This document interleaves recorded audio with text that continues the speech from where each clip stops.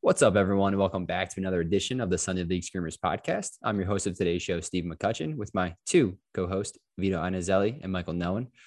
We have another great show for you today, but before that, please take a moment, hit the bell, subscribe to us on YouTube, iTunes, Spotify, and wherever else you find your podcast. Also follow us on Twitter at the SL Screamers_pod.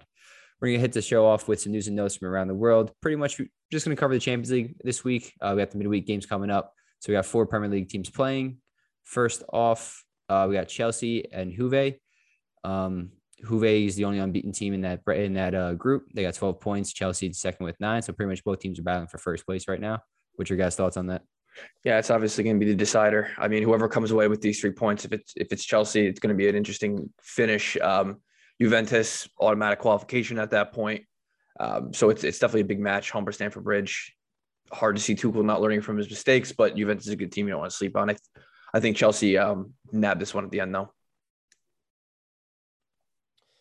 I think Chelsea have been in a pretty fine run of form, especially after this weekend. Juventus, if I'm not mistaken, they won over the weekend as well. And from reports coming out, it seems like Dybala might be getting a new contract, so maybe he'll be happier. I kind of see them sharing the points at Stamford Bridge. Juve got the win, if I'm not mistaken, in the first game against Chelsea at home in Turin. Yeah. I kind of get the feeling that they might have the opportunity to steal some points here. Yeah, especially with a couple injuries to that Chelsea front line. No Lukaku for the most part. Kai Havertz apparently just picked up a hamstring injury, so it's going to be kind of a makeshift in and out front 3 for Chelsea most likely. Mount just back in the lineup, and Pulisic the same. And Werner. Is Werner back, or is he out still? He's projected to start. He was back in training, so I think he gets the nod this week, understanding that, God forbid, you don't want to hope someone gets injured, but if something did aggravate again, you roll Lukaku in the wings, who started training again as well. So I think this importance of this match is not going to be lost on Tuchel. I think he'll help play Pulisic and Werner. Gotcha. Yeah, I'm gonna go to Chelsea win. Can't let the boys down. Next up, the same day we have Villarreal hosting Man U. Both teams are tied for first. Man U won the the reverse fixture. Ronaldo 95th minute winner was one of the games he saved Ole's job. Unfortunately, we'll get to that later. But both teams are tied on 7 points, and I think Man U just has the head tags. I think Villarreal actually has the goal differential. Mm-hmm. Yeah. I would love to bet, Manchester United, and I'm kind of learning my lesson here the more I do it. So they just lost Ole. I'm not sure if obviously they're going to have an interim manager most likely for this game. They're probably going to hire somebody. I don't know what the game plan will be, what it should be, but Villarreal is a pretty good team. They're pretty well drilled in general. I kind of get the feeling that Villarreal either gets a draw or a win here. So, it's going to be interesting to see whether or not United gets the old classic not sack bump. That's a bad sentence, but whether you see a bump in performances after the manager, leaves the club. They're talking about, I think it was Fletcher or Carrick or someone coming as interim manager. But everyone on that team is playing for their future at that club at this point. I mean, you can maybe pick a handful of players that are safe, and one of them is Varane, one of them is Ronaldo, who showed up in the middle of the year, and outside of that, probably Bruno Fernandes. So I think you're going to see a different type of fury with this Manchester United team. I also think, it's no secret you don't bet against Cristiano Ronaldo in the Champions League. So all that being said, I think they'll come out a little less flat-footed than we've seen them in the past couple of weeks, and I think Manchester United probably comes away with all 3 points in an albeit sloppy, but they'll do enough. I got you. I'm gonna take a 1-1 draw on that one. I believe in the manager sacking, the bounce back kind of performances, but Villarreal, I think, is gonna be very hungry for some points as well. So, and late loss, little revenge game. Yeah. Next up, we have Liverpool hosting Porto. Liverpool, they've actually played each other quite frequently in the Champions League recently. I think 3 of the last 4 years. And Liverpool has a 4-1-0 record versus them since, and coming off a big win against Arsenal. Yeah, it's about to be 5-1-0. Yeah. They're arguably the most informed team in the planet at this moment in time. I mean, even Bayern just lost. They were my favorites, I think, at this point now to win the Champions League. Even they just lost against, I think it was Augsburg, who they haven't lost to in almost 3 times in, I think, the last 100 years or something like that. Like something absurd. That front line for Liverpool is doing what they were doing the year they won the Champions League. They're doing what they did when they won the Premier League. They are firing on all cylinders. And I'm sorry, Porto just doesn't have enough to stop them, I don't think. You have to have a really bad off day for if you're Liverpool to not pick up all 3 points given the form they're in. Agreed. 5-1-0. Yeah. Settled. And then last on the sheet, we got Man City hosting PSG. Obviously, probably the most talked about fixture in the group stages, I think, up to this point in time. So Man City's got a very slender lead, 1 point ahead of them. Yeah, I kind of get the feeling because, obviously Ole got the sack, and there's rumors now coming out too that Pochettino might want to go to the Manchester United job. So part of me kind of thinks, how invested is he really in this PSG team? Not to say he doesn't want to win the Champions League, not to say he doesn't want to beat Pep Guardiola, but I don't know, given the way Man City has been playing recently, if they're going to be able to get the ball from them. Man City's playing so well currently, and I kind of just only see a Man City win in this game, to be honest. So. Yeah, Messi's off the mark in League One finally. It took a little bit longer than I think anyone in the world would have ever predicted. But it does feel like they're starting to mesh a little bit more. But I'm with you, Mike. Pep Guardiola is the only guy who can play without a striker for 2 years and still be considered probably one of the best teams, if not the best team in the world at almost any point in time. He obviously knows what he's doing. This Manchester City team, although they might have lost that first leg against PSG, I thought they were the better team for a vast majority of that game. And I think they were unlucky not to get something from that match. I think this is going to be a little bit different this time around. I believe it's in the Etihad this time too. No, it's in Manchester. Correct. Yeah, they're hosting. Yeah, I think they'll end up splitting the points. There's just too much talent in that PSG side for me not to see them score at least one goal. And I don't know how many chances are really going to be thrown back and forth between these two guys. So I think you're going to see like a 1-1 or 2-2 game here. Yeah, it is tough to call because like Mike said, the locker room situation at PSG right now is definitely, all the reports coming out of there from the news. It's not as good as it should be. Pochettino possibly 1 foot out the door. They already reached out to the Zidane, from what I understand, to take over just in case Poch does leave. So will be interesting to see. But then again, just the front line that they have is insane. I'm taking a draw here as well. Let's head over to our Stars and Stripes section where we cover the standout United States men's national team's performers across the world. First up, the man in the mirror, Christian Pulisic, comes on as a super sub and got 29 minutes in, scored a goal, could have had another goal, another assist. They're ruled out for offsides. Does he look like he's back? Just the eye test, the 2 international games plus this. I don't know if he's back, but he definitely looks like he's hungrier than when he was before he took that injury. He's always been a runner. He's been a maximum effort type of guy, and that's why you love to watch him play, mixed with that pace and that dribbling ability. But 3 games, and he's looked good in all 3 of them since coming back. He's probably going to get the nod in that Champions League match. Good for him. That was a big goal against Mexico. That was a big goal against Leicester for his confidence. I think Tuchel has a little bit of confidence in him again. It's really good to see. Yeah, I just hope that he's able to obviously stay healthy, because that's the biggest thing in particular. And maybe it's managing his minutes a little bit better and not making him do like a full 90, but doing what you can to protect him. So hopefully he keeps him warm. That hard-nosed Italian defense in Juventus is going to be a good test of that fitness, especially coming right back from that injury for the most part. Yeah, it's tough because he does play a lot like Eden Hazard does, and we saw how much he used to get tackled in the Premier League.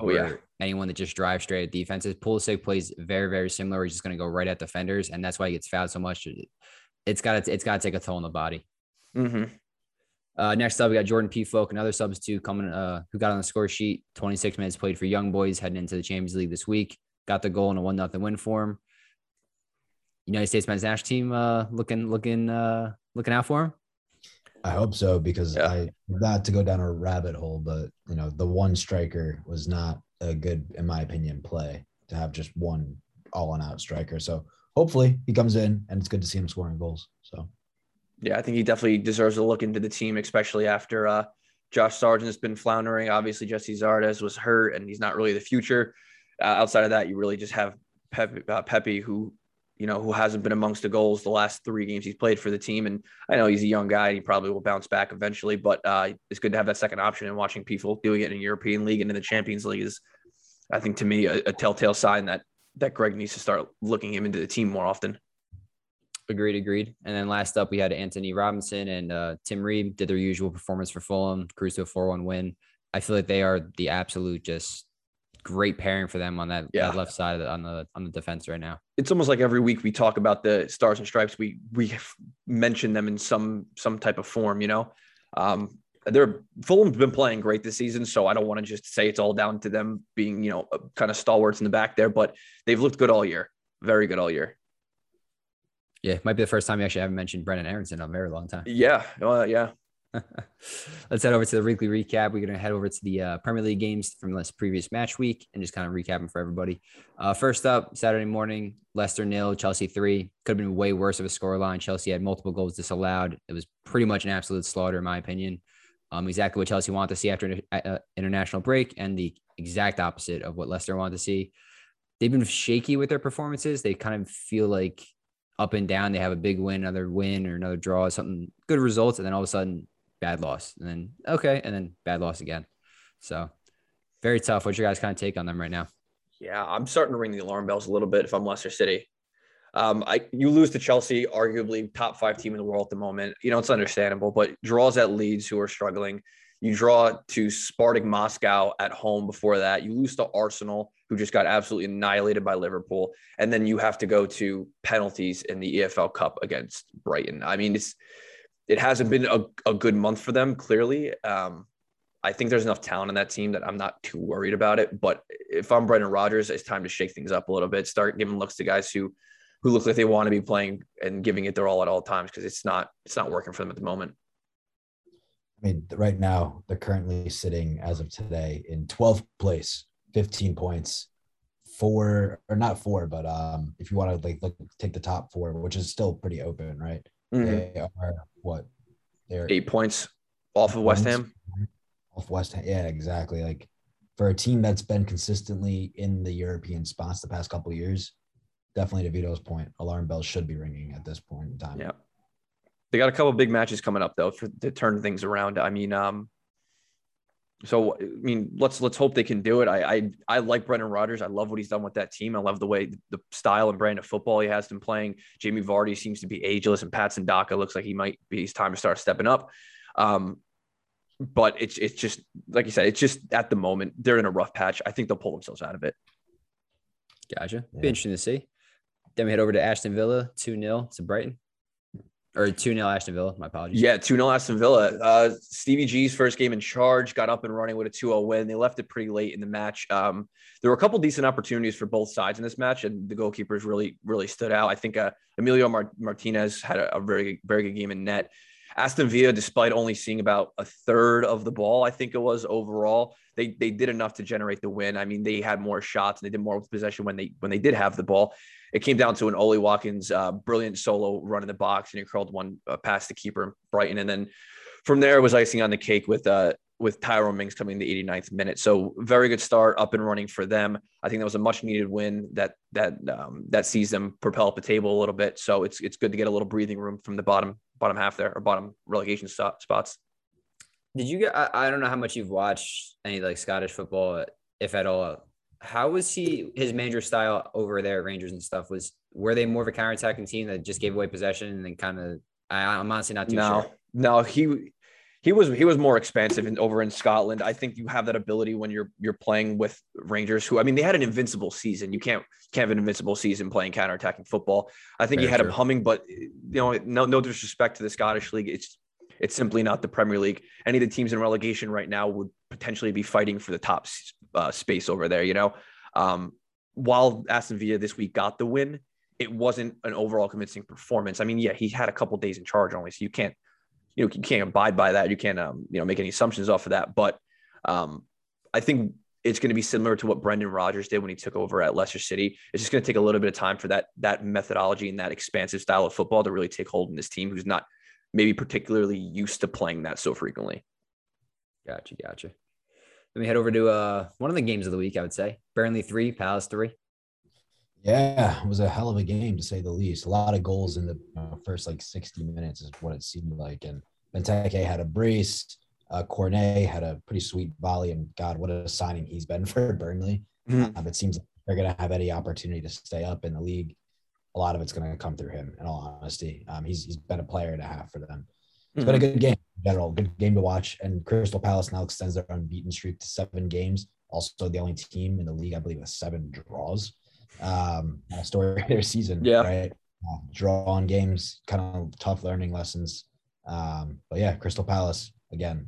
I think it's a shared points, good points for both teams. So yeah, it's nice to see Benteke getting on the score sheet with 2 goals. I feel like a lot of times you watch that Crystal Palace team, you're just like, you can tell he's just starved of service a lot of times. So it looks like they're getting the ball to him more frequently, and it's paying dividends because he's a good poacher. He's a good number 9. He's strong. He's in the box. You know what I mean? He can make things happen, hold up play. So I think he's part of the key to releasing Cornet a little bit. Fun fact too. There's only 5 teams in the Premier League right now with a positive goal differential. We said it was a pretty top heavy league. Crystal Palace are actually one of them. And that's the other top 4 teams, Chelsea, Man City. +1. But they're positive. Yeah, I guess you know what? Given the fact that there's only like 5 of them, I'm going to put Wolves in there. They have a 0 goal differential. I got to give it to them. They've had it. Well, I was going to get to that later, but they've had an excellent ascending up the table. Yes. Them and Arsenal too. Although Arsenal had a little bit of a hiccup this past weekend. Yep. Next up, we had another big 3-3 game, Newcastle and Brentford. Heartbreak for Eddie Howe. Newcastle drops the points. Probably could have won the game. They looked probably their best going forward, I would say, throughout the season so far. And now they're in last place because Norwich won. So it's going to be interesting in January for them. I don't know exactly how much cash he's going to have to kind of just flash, or if they're going to start selling off some people to create some funds for maybe a drop and then come back up. What's the situation going to go over there? But they definitely need to bolster the squad. And credit to Brentford finally getting a little bit of a result. They've been in a little bit, dire need for some points after a hot start to the Premier League. So any takes on this game? Obviously, I think I said it, a week or 2 ago when I said I think Newcastle's going to pull themselves out of the relegation zone and end up like 15th, 16th or so. And this is, I think, in my opinion, a good example of it. The Eddie Howe effect. He comes in, they score 3 goals. They haven't scored 3 goals in a game all season. As a matter of fact, they've only ever scored 2 goals in a game twice so far. And one of them was against they only got 1 point out of those games too. So 3 goals is a big accomplishment for them. That's a well-placed performance. I think they'll start cleaning it up in terms of dropping points at the end. Obviously, they're going to come up against some big boys, but I see this as a positive for them. I see this as an upward tick compared to where they were trending for most of the year. Okay. We head over to Norwich 2-1 against Southampton. Yeah, almost a little bit of a smash and grab, to be honest. Norwich 8 shots, Southampton 17, and then also 37% possession for Norwich versus 63 for Southampton. Come away 2-1 winners. Big win for them in the battle of relegation. They now sit in 19th place, 8 points. Those are the types of games that they're going to have to win, and they're going to have to get some point out of if they want to have any chance of surviving. So it's good for them. For Southampton, probably, unfortunately, one of their more likely to be relegation, I don't say candidates, but probably in that dogfight, realistically, as a team that could potentially be jumped. It's a loss. It's a loss, but overall, in the past 5 games, they've been a pretty good run of form. So I wouldn't say I'd be looking too much into it, but something to just worry about if they're losing to those games like that. So, do you think this kickstarts Norwich a little bit? That's 2 wins in a row. That's 2 wins in a row after not won all year. And we said if they were going to stand a chance, they had to win the next 5 games because it was Brentford, Southampton, Wolves, and Newcastle. And they're 2 for 2 so far. I want to see the rest of these games right now, how they play out over time. I still think that unfortunately, I think they're a shoe-in for relegation. I'm with you, unfortunately. If they can, I don't see them picking up maximum points by any means over the next couple of games, but if they somehow manage 9 out of 12 for the next 4, they give themselves a hell of a shot at least, because typically relegation, what are you looking at? Like 30 to 38, you're safe. Yeah, 30 to 35 points, it's like questionable. Like you're in that range. 38 to 40, you usually get safe. If they can get to about 17 over the next couple of weeks, maybe right before January, they give themselves more than enough of a shot to be able to pull it off. Yeah, sorry, go ahead. No, I'm saying I'm with you guys though too. If I had to pick one of the teams, I think they're definitely right now to go down, unfortunately. But so over the last couple of years, starting like even at 2017, the team that's avoided relegation for 3 years in a row got 36 points up until last year when they only needed 29 points. So 35 seems to be the mark. 36 seems to be the mark, like that area. I mean, yeah, they win a couple more. What's that? 17 to get them halfway there almost if they were able to pull that off. It's possible, and especially after the dismal start that they had, never know. Yeah, 2 big games. Yep, absolutely. Then we got Watford. Well, what a game this was. Watford 4, Man U 1. Ole is no longer at the wheel, and it's because he drove the bus into a pond, a lake, an ocean. Honestly, the black hole, whatever you want to call it at this point. Poor Ole, man. It breaks my heart because especially at the end of that last game, you knew the sack was coming. And I don't know if you guys saw the footage of Bruno Fernandes standing out there after he was apologizing to the fans, and he basically was saying it's not his fault, it's ours. And for him to say that, it's especially with the comments he had earlier in the year, him and Pogba both had. You're kind of starting to believe it. I mean, a lot of players on that team underperformed. It's not like players were performing and they weren't getting results due to bad tactics. Rashford looked garbage. Fred was garbage.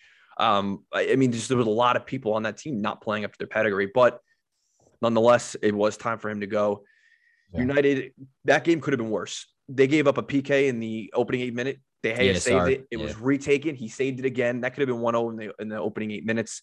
I mean, it didn't take very long for them to get going again. Joshua King scores. Malia Sarr scores, who's been terrific for them all year. And then 2 stoppage time goals.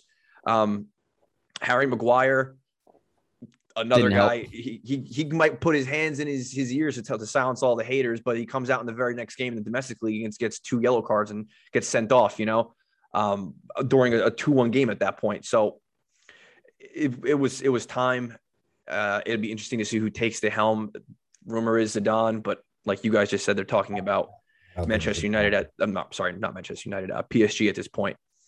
But we'll say it's not looking good for them at the moment, but there's still time for them to come back, unless West Ham can keep up the form they're running in. Yeah, definitely.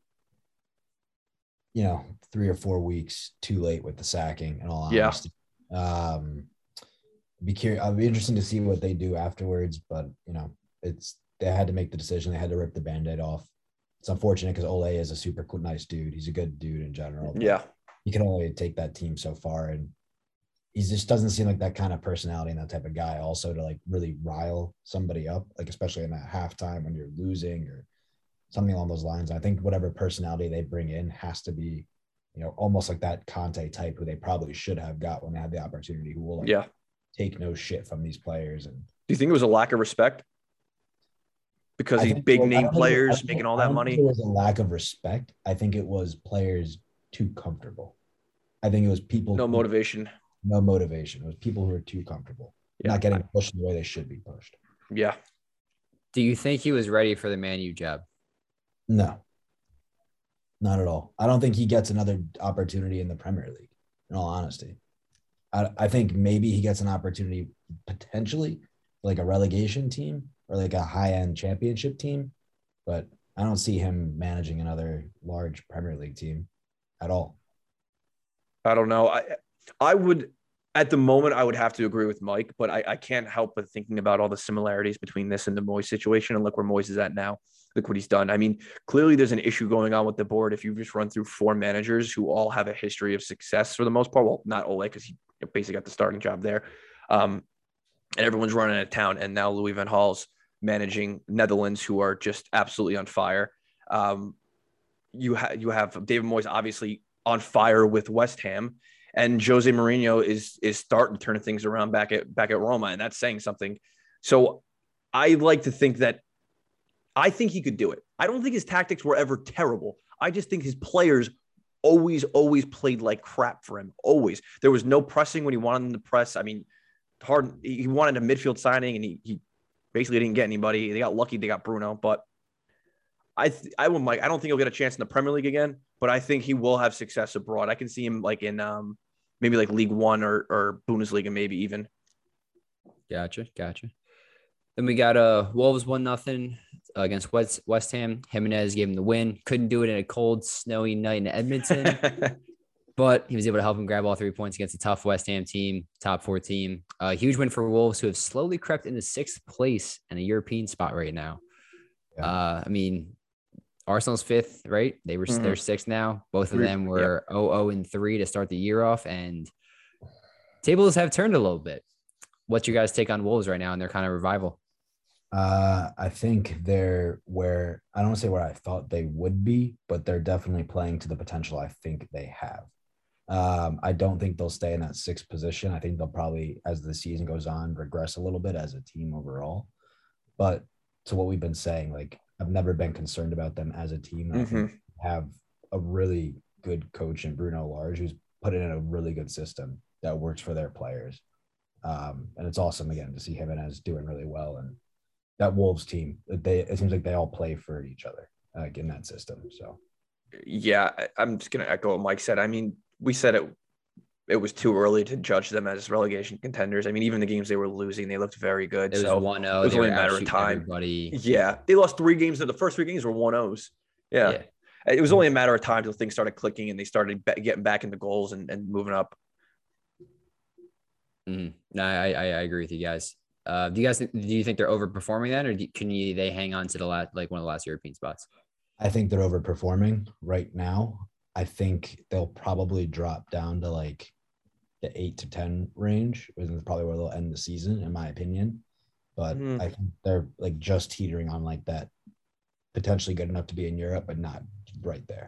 I don't know. I don't think they're overperforming. I think the teams around them are underperforming, and it's making them look like they're overperforming. I mean, Leicester City, Manchester United, and Tottenham and Everton are lower than I think anyone would have thought they were at this point in the season.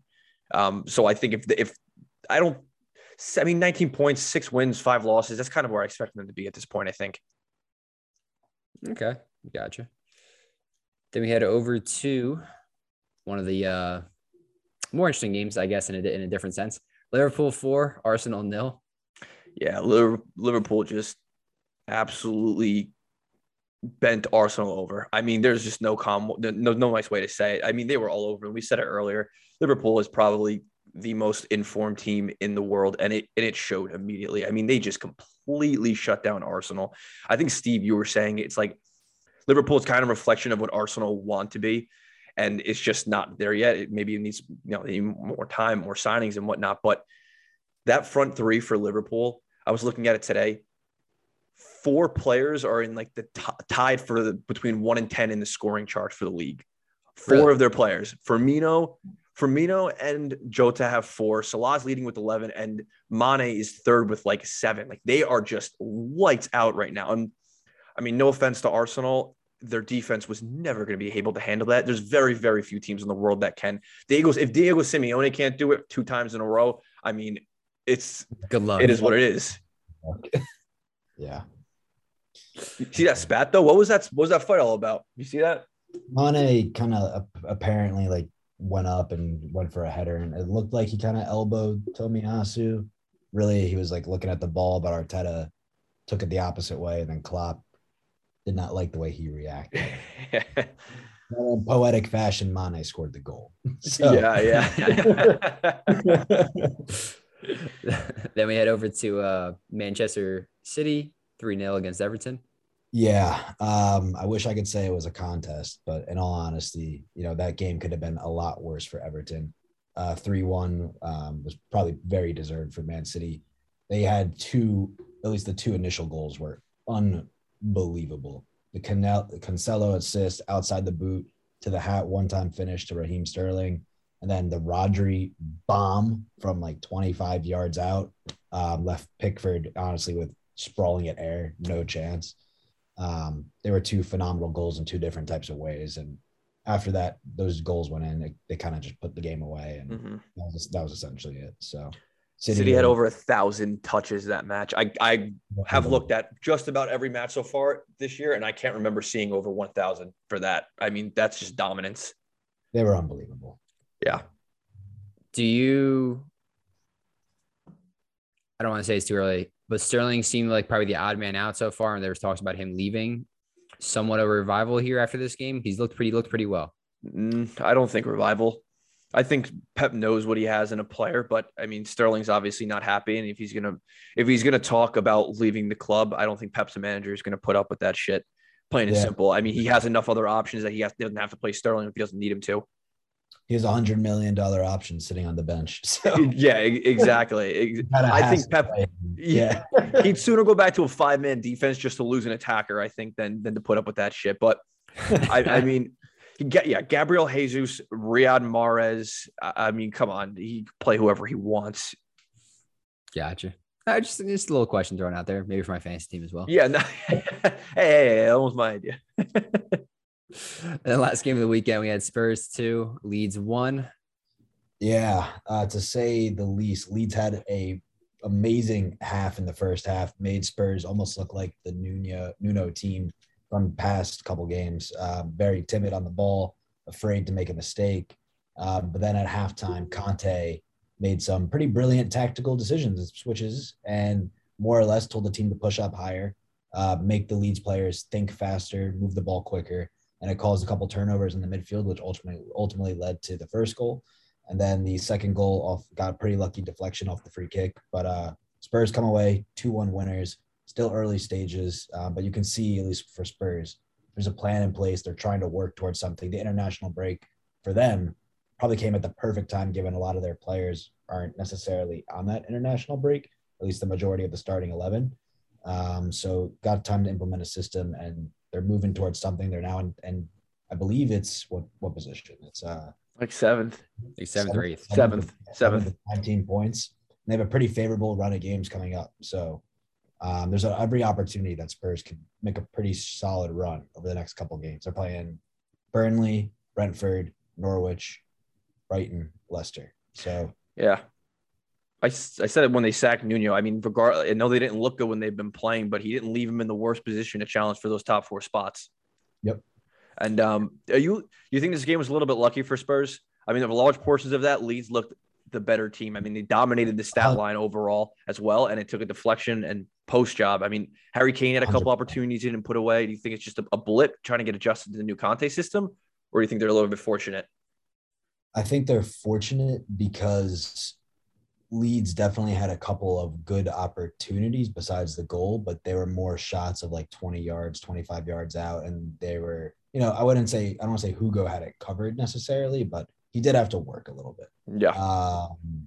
I think from Leeds' perspective too, they should probably be kind of hitting that panic button a little bit, given where they're sitting, given the way that they're kind of playing. I mean, there's definitely questions to ask about, their ability to have a plan B, a plan C if like shit isn't going well. So, yep. Gotcha. Agreed. Any thoughts on the Harry Kane's situation? Just the lack of goals and the transfer talk in the beginning of the year? I think it comes down to that, and he just didn't necessarily want to be there. But now that Conte is there, I mean, you can kind of, I don't know, I feel like he'll start actually giving a shit now because Conte is there. I think he actually believes there's a real opportunity, because the way he responded to Mourinho too was he really bought into that system as a world-class manager, and Conte is obviously in a lot better of a prime than Mourinho was when they brought him in. So I think he'll respond well. It's just taking time right now. Gotcha. I think he'll buy in. Sorry, go ahead. You're good. No, you're good. I was going to say, let's head over to our bold predictions category. We first up, Arsenal versus Newcastle. I want to say Newcastle so bad. You wouldn't be the only one. Oh, I would love to say Newcastle, but now at the Emirates, it's too soon for Newcastle to start picking up points at a stadium like this against an Arsenal team. I think they'll probably walk away maybe 2-0, 2-1 winners.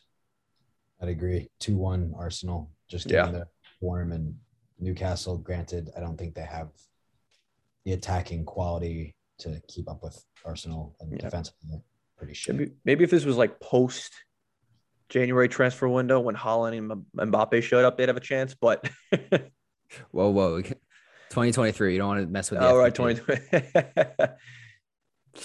I'm gonna go Arsenal win too. But it's gonna really depend on which Arsenal shows up though at the same time. So Newcastle could easily nick a point if they're looking at anything like the Liverpool game. The next up, we got Palace hosting Villa. That's gonna be a good game. I like it. I kind of get the feeling we're going to see the trend continue, and we're going to see some points shared in this game. Maybe a 1-1, 2-2 draw. I don't know. The way Stevie G has them playing, they're coming off the win. They're probably going to be having a lot of confidence coming in. Palace is going to be Palace, fight for every ball, play their hearts out. To me, it's got 2-2 probably written all over it, 1-1. So something like that. I'm going to go Palace win here.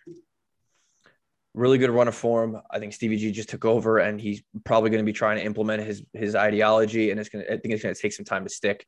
I think they're a bit fortunate to come away with those 3 points last week, especially leaving as late as they did. And Newcastle is just humming under Patrick Vieira right now. All right, we're gonna have 3 different ones. I'm gonna go Villa. Actually, I think Palace's run comes to an end finally. I don't like the way their midfield really looked too much. I know Conor Gallagher's pretty active, but the rest of the mid didn't really look up to par last game, and you could tell he looked sluggish. Not sure if that's just the Premier League finally starting to take a toll on them 12 games in, but wasn't a big fan of the way they looked. The 3-3 draw, obviously. I mean, they grabbed the point, they're doing what they're doing, but they've been very leaky in defense lately as well, and I think Villa should be able to exploit it. Then next up, we got Liverpool versus Southampton. Who's taking that Southampton win? Liverpool. Guess Mike's not. Okay. I don't know about that one. I'm just going to skip this one. I don't even think I need to.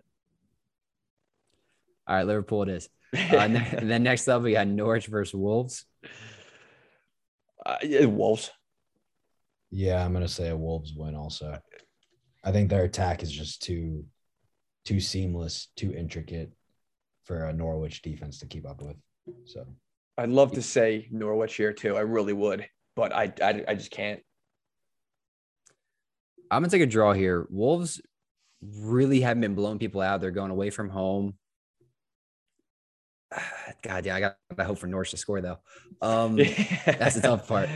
They have been lately. Pookie's been stepping up a little bit and tucking some goals away. So I'll take the 1-1 draw on this. Okay. Then we got, I think it's the primetime game on Saturday. Brighton versus Leeds. That's the primetime game? I think on Saturday, yeah.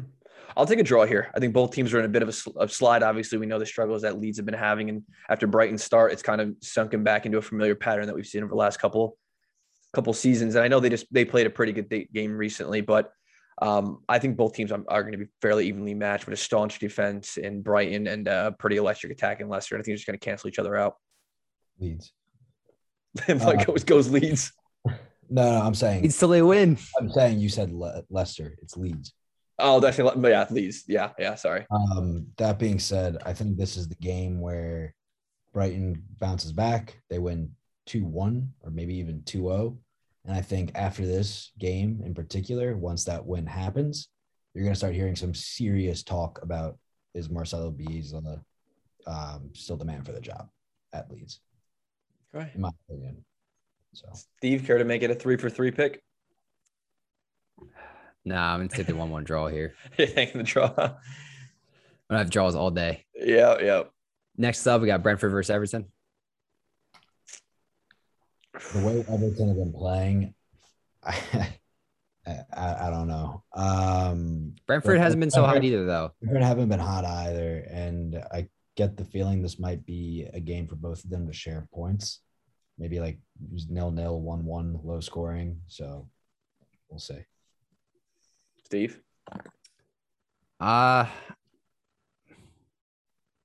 gonna go Brentford win. Maybe they get back on track here. I also just don't want to pick another draw. I just don't like the way Everton's look. I don't know if Dean Smith, right? He went to Everton. No. What? No, where did he go? Dean Smith is at Norwich. Norwich, correct. About Rafa? Wow, I'm shocked, dude. Yes, regardless, the way they've been looking. Why do I think he just got fired from there? I'm shook right now. Yeah, I'm gonna go Brentford win. Everton look like absolute dog poopy lately. Yeah, I agree, but I think they've had a really tough run of it against City, and then they had Tottenham before that, and then a Wolves team that was back in form. I know they don't look good, but I think they'll snap out of this streak here. Brentford have not been instilling confidence in me so far. I mean, I don't think they've won a game since the opening 3 games of the season. Has it been that long? They only have 3 wins. Yeah, they've been dropping points like flies. So sinking like a lead balloon. So what I hear from a gambler's perspective is they're due. Yeah, they won through all 3 of their games within the first 5 games of the season. They're due. Got it. All right. Brentford it is. All right. Then we got Burnley hosting Tottenham. Yeah. Let's see. Sean Dyche, great defense. Who's This actually is the moral conundrum for you. got a Burns and scoring a pretty good amount of goals too right now. Yeah. I want to believe that Christian Romero will be back for this game also for Spurs, so that defense will be a little bit better. I get the feeling that Spurs are probably going to have a similar scoreline, 2-1, the way they just played against Leeds, and that's probably what I would expect realistically. Yeah, I think it's going to be another tight affair for them. It's going to be tough to break down that defense like it always is, especially with Kane misfiring, but I think they'll see a way through it. I like Tottenham for the win this week. Yeah, it's fully a trusting Conte kind of call for me as well. I think they have enough talent just to get by. Mm-hmm. But also at Turf Moor, I would not be shocked with a draw or even a Burnley somehow masterclass as well. So sorry, Mike. Mike wins both ways. He likes Dyche. He likes I was Tottenham. Then we got two teams opposite of form right now. We got Leicester City versus Watford. I don't. Big loss versus big win right now. I know. I'm stuck on this one. I knew this was going to be my pick of the week, where I just can see this one going any which direction. But if I had to choose, I think Leicester bounced back. I think United were in a terrible run of form, as good of a game as they played. I think Leicester will pull this one out of the hat. I want to say a 1-1 draw in this game. Just given the way the teams have played recently, I think there's a lot of confidence flowing through Watford right now, especially given their positioning in the table. Leicester, and they'll probably see a Leicester team that's floundering and think they have a good opportunity to catch up and get pretty close to them. I think they share the points in this. I'm going to take a Leicester win, but the odd chance that Watford does pull off 3 points, are we talking anything about Rodgers' job security? I think you start the discussion. I don't think it goes anywhere, though. Yeah, I think you have to. Yeah. Okay. Next up, we got one of the matches of the week, I would say, Manchester City versus West Ham. Yeah, this is good. This is going to be a good one. I know Chelsea, Manchester United are this week also, but I think this is the match of the week. Both teams are playing extremely well. I mean, that's no secret. I'm taking West Ham. West Ham win. It is bold predictions. Yep, I'm taking them. That's bold, but I don't have. You can take them yourself because I'm going Man City. I don't have against Man City right now. Just watching the way they played and dissected Everton, so I can't see it going for the upsets. And then last but not least, Vito already gave us a spoiler alert, but we got Chelsea hosting Manchester United. Yeah, I already filled out the prediction tracker as Chelsea for all 3 of us. So I mean, I'm not arguing it, but you were taking the liberty of doing that. But yeah, Chelsea. The last 2 times these teams have met, though, in the league have been 0-0 draws. Before that, I think Man U 2 different teams now at this point, but yeah. Before that, though, Man U had quite a good run when Frankie Lamps was in there at the helm. Yeah. In the league, yeah, they had won like the previous 2 before that in the league, but and even in one in the AFL Cup. So, I mean, these teams have played like 30 times, and it's 11 wins for Chelsea, 10 draws, and then 12 wins for United. So it's neck and neck since like 2010. Gotcha. Any other kind of final thoughts on the weekend? I thought we had a lot of exciting action.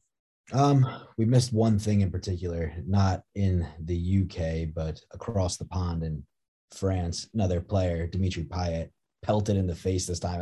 I watched the video. Pretty hard by a water bottle during a corner. Why is it always Marseille? He was the initial one too, wasn't he? Like the very first one this season. Yeah, he got involved in that first one. He's really getting like messed up this year. And Marseille's had like 4 fights this year already. It's like week 3. Really? I don't know how they're gonna have to start banning people from like the stadium at this point. Like I It don't feels know. like Italy. Empty fan games I don't know how else Get them out of the front 10 rows. like. There's no way. out of reach. Yeah. There's no way they can't do some type of repercussion, points deduction, something, because at this point, all jokes aside, like, he was injured. He got pelted in the face with a full water bottle from probably 20 feet, 30 feet away at a bare minimum, which hurts like snipe. Let's put it that way. Like, yeah, it was a bullet of a shot. Really good throw. We should recruit him for the Mets. we could use a pitcher. Rightfully so, they called the game off, but I mean, they have to really do something to solve and curb that issue. Yeah, it was funny. I shouldn't say funny because you don't want to see like fighting stuff, but you know what I mean. It's like it was comical to see like a little scrap at the game. You don't see that very often. It's like, oh, well, that'll happen. But if it happens like 4-5 times in the opening 3 months, it's a problem. Yeah, it's a real issue. Yeah, slightly. Anything else? Who do you think gets the managing role at United? Do you think they even appoint someone, or they leave an interim manager for a little while? I think eventually it's going to be Pochettino. I think he has, from all reports, not the greatest relationship with the sporting director at PSG. He tried to leave in the summer, and then he signed that new contract or whatever. But I still think that relationship is pretty sour. And if that Man U job is available to him, I kind of get the feeling that he's willing to burn some bridges at PSG and go do that for whatever reason, even though he has probably debatably the best front three in the world right now, from just a pure talent perspective. But yeah, I think it's Pochettino's job to lose. Zidane replace him and then Poch to Manchester United, right? The old bait and switch. That's kind of what I would expect. Yeah. What about Carrick? Any chance you think? No. Club legends after the fuck no. Absolutely not. I don't think Ronaldo would ever listen to Carrick. Let's turn that one down. Why not? Okay. Yeah. I just don't see it again. That's fair. That's very fair. That'll do it for this episode of the Son of the League Screamers podcast. Like, follow, subscribe to us on YouTube, iTunes, Spotify, and anywhere else you get your podcasts. I'm your host of today's show, Steve McCutcheon, along with Vito Anazelli and Michael Nolan, signing off.